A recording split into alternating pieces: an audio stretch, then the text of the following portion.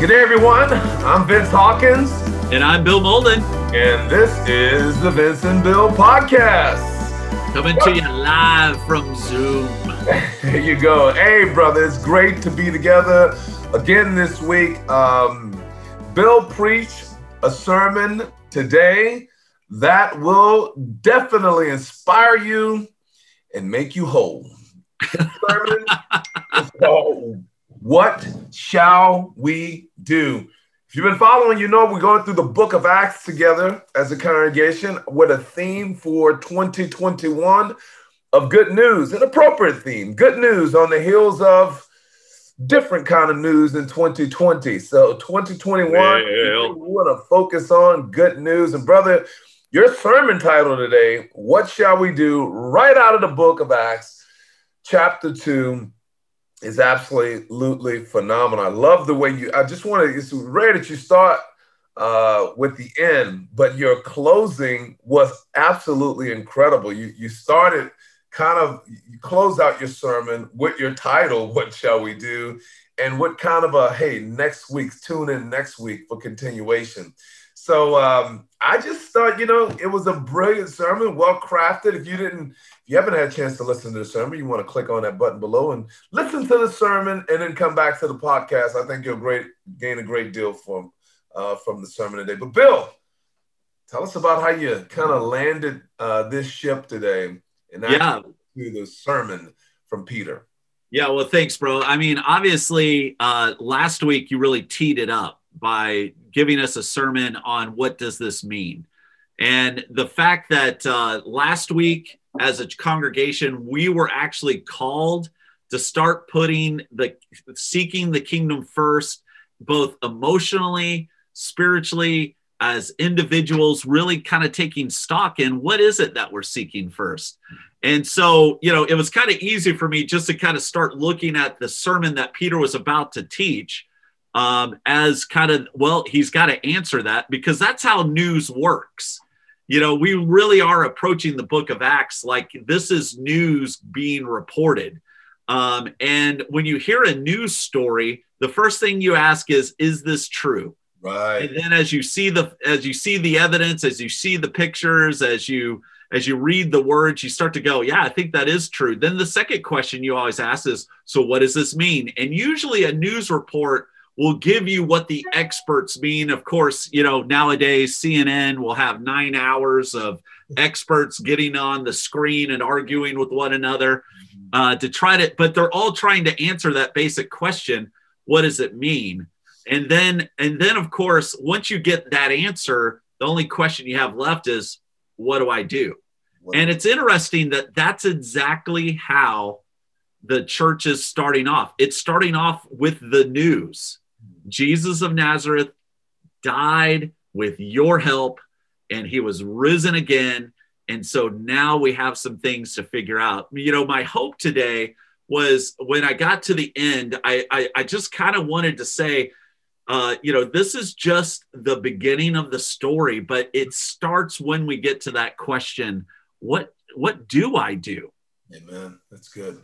One of the really impressive and remarkable things about Peter's sermon here is that Peter, who's really not, you wouldn't say a theologian necessarily, but so he clearly was caught up in the spirit. But you talked about Daniel and how familiar that book would have been to everyone. And so even if you're just a Jewish boy growing up, you're probably familiar with the book of Daniel, which is what Peter does. I mean, Peter does some quoting out of that. But it's really incredible as Peter is preaching this sermon. It's almost like you could sense that the scales are falling from people's eyes.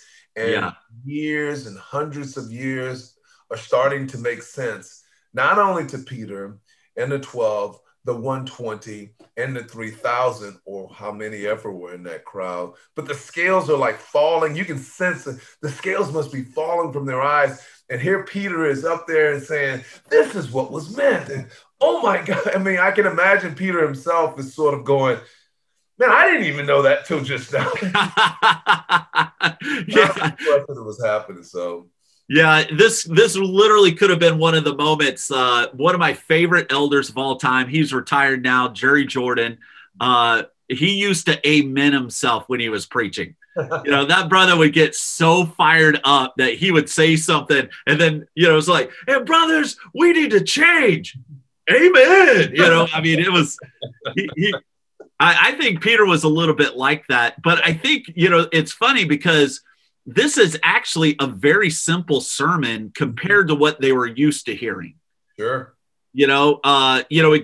Jesus did the same thing when he first preached. He kind of read the scroll and said, "Today's, I'm here to proclaim freedom to the prisoners and sight to the blind, proclaim the year of Jubilee. Today, this passage is fulfilled in your hearing," rolls up the scroll. And then everyone's like going, "Wow, he's really good. I like this young kid. Wait, isn't this? We know this fool. What right does he have?" And then he goes to another scripture. There were a lot of widows in the days of Elijah. Right. Okay.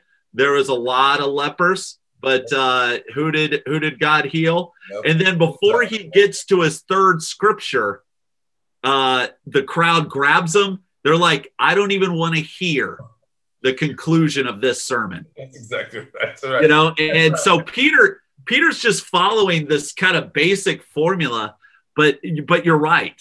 Yeah. You could sense them kind of going, everyone is in anticipation. And now yet another miraculous sign was given, 50 days. And oh my goodness, I meant to do a weather report. Oh, wouldn't that have been awesome? Oh, that would have, yeah. Well, yeah. So like, the weather report would have been like this, where like, we're having some disturbances. Let's go to our weather guy, Bill Bolden, out in Jerusalem. Like, I hear the sound of a wind, but I don't feel it at all. I don't know what's going on. This is like what happened 50 days ago when the sun disappeared. Yep. I don't know. I'm changing jobs. I wanted to do something like that, That's right. That's good. That's good. I feel like I'm only right half the time in my job. Yeah, it's like, I give up. There's no explanation for this. Right. That's really good. That's good. Well, I think, and in one of the, of course, the incredible things, we were talking about this a little bit before we came on here, but we were just talking about this idea of kingdom, right? Yes. And that this whole kingdom idea is starting to make sense to everyone there. Of course, you're standing in front of this group of people, the 12 or the 120, they're proclaiming the goodness of God. And God is sort of continuing this kingdom idea, right? But, God sort of placed in all of us, right, a desire for kingdom. We all desire kingdom. And so, and I thought you did a really remarkable job talking about that, and that when we don't have a king, in a lot of ways, we ourselves, we don't have a source of power. We don't acknowledge the true source of power and the true king. Then we ourselves, we start striving for our own version of king or our own version of power. I thought you did a really good job of talking about that. In fact, you said when threatened, we look for power. We look always power in indulgences, self-gratification, my turf, my kingdom sort of approach. You want to expand on that for us a little bit? Yeah, and it's so fundamental to who we are. And I think, as you said, we were just engineered for kingdom. We want to be a part of a community that has a clear direction, a clear leader, something that we can trust, something that we can let our anxieties go because we know someone's got it under control, and because we live in a world that has downplayed that and has almost kind of diminished it, we find ourselves as our own source of salvation always. And even as disciples, we quickly exchange the ways of God for something that's quick and easy. And I think that's how we get caught up in sin. Maybe not for us older guys, not the blatant sin of youth, but just the blatant sin of self.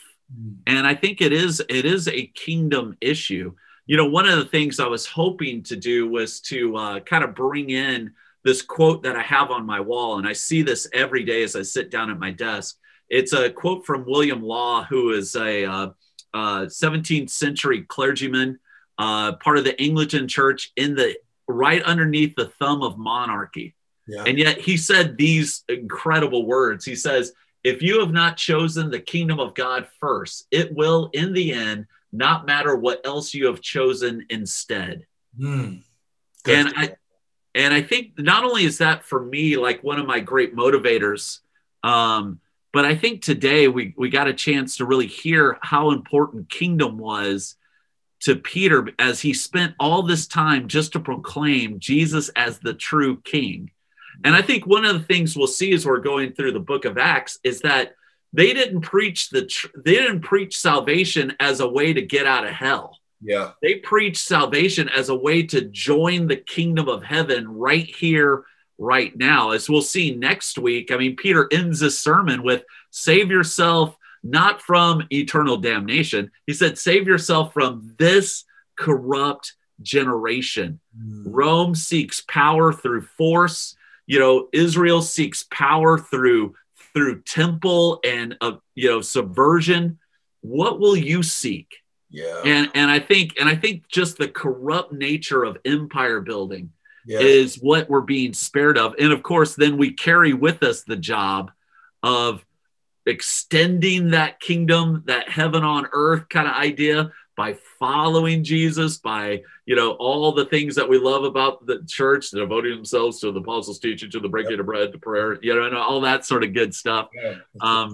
I just can't wait for us to kind of start like back then when they realized Jesus is the king. I can't wait for our own scales to start falling off, going, wow, I haven't been seeking the kingdom like this before. And now I have new juice. I have new motivation. And this is good news. It is great news. I love the how you put that, and love that quote, by the way. Phenomenal quote. It is so true. And I love the word you used. You said, join the kingdom. And, really at the end of the day, that is what it is. God is, right. He is the, he's the boss, right? But God has this people, and he really wants people to join the kingdom of God.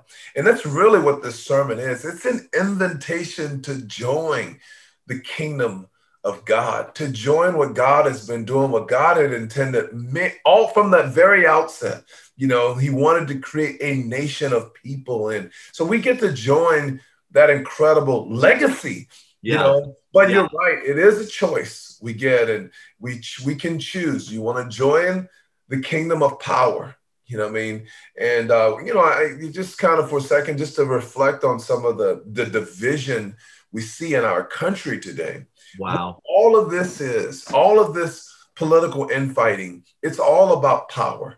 It's all about who will get the power, who will have the presidency, and who will have the House and the Senate, and power and controlling power, and making sure that this guy can never come to power again. And so that we always have, it's all about power. It's all about control. It's all about, and in their own minds, as we are clamoring and striving for all this power, but we're doing it for the good of everyone. Right. There is only one king. That's right. That really was willing to sacrifice it all for the good of everyone. That's right. So much more significant and far more powerful than that. But if we as Christians, if we give ourselves over to these political parties as if they are godly and righteous and act as if they become our idols, and you're exactly right. If we have not sought the kingdom of God, then we are pursuing another kingdom. That's right. And in the end, none of it will matter. Yeah, and I think that's such a great point. And I hope a lot of people listen to this podcast, because that is so relevant to what we're wrestling with, because we are dealing with the same type of things that Rome itself was dealing with. You know, you had the kind of the Jewish zealots, which would have stormed the Capitol. We had you had a republic of senators who were always at odds with. Can't see at home. He's air quoting republic. Yeah. Who are always infighting with one another and with Caesar. Then you have Caesar, who's trying to claim all dominion, but yet no one could claim that. And so he's trying to manufacture this false sense of worship and false sense of loyalty by raising up the title of Caesar to be divine. And then you have this little everyday person, but both Gentile and Jewish, who are just like, none of that matters to my bottom line. I still have to go out. What shall I give my loyalty soon to? And then here are Galileans, not power, not influential, not scholars, Galileans. That's right. Unschooled and ordinary. And these unschooled, ordinary folks are kind of paving the way that the kingdom's not going to the same means of control that every empire of man has used. They're going to use simple folks. They're going to use honest folks. They're going to use people that will trust. And that's what it takes. It takes that type of switch of loyalty to really become a part of the kingdom. So, man, I love this discussion. It's very good. It's very good. It's and I think obviously we could go on and on and on, but listen, we want to encourage you to tune in next week. We have something kind of fun in store. We'll kind of, we're still working out some of the details, but we think you'll like it. If it all works out, we'll have a full room of people doing this podcast next week. So anyway, brother, great sermon. Thank you so much. Always love hearing you preach. Thank you for not just bringing good news today, but you even made the point, which is really powerful, is that, you know what? You are good news. Amen. If you have joined God's kingdom, you've joined good news. You're part of the good news. You are good news. And for that, we praise God. Always, always. Amen, brother. Well, hey, listen, this is Vince and Bill signing off from this week's podcast. Thank you for joining us. Thank you for preaching, Bill. All right. We'll see you guys next week. See you guys next week. Good day.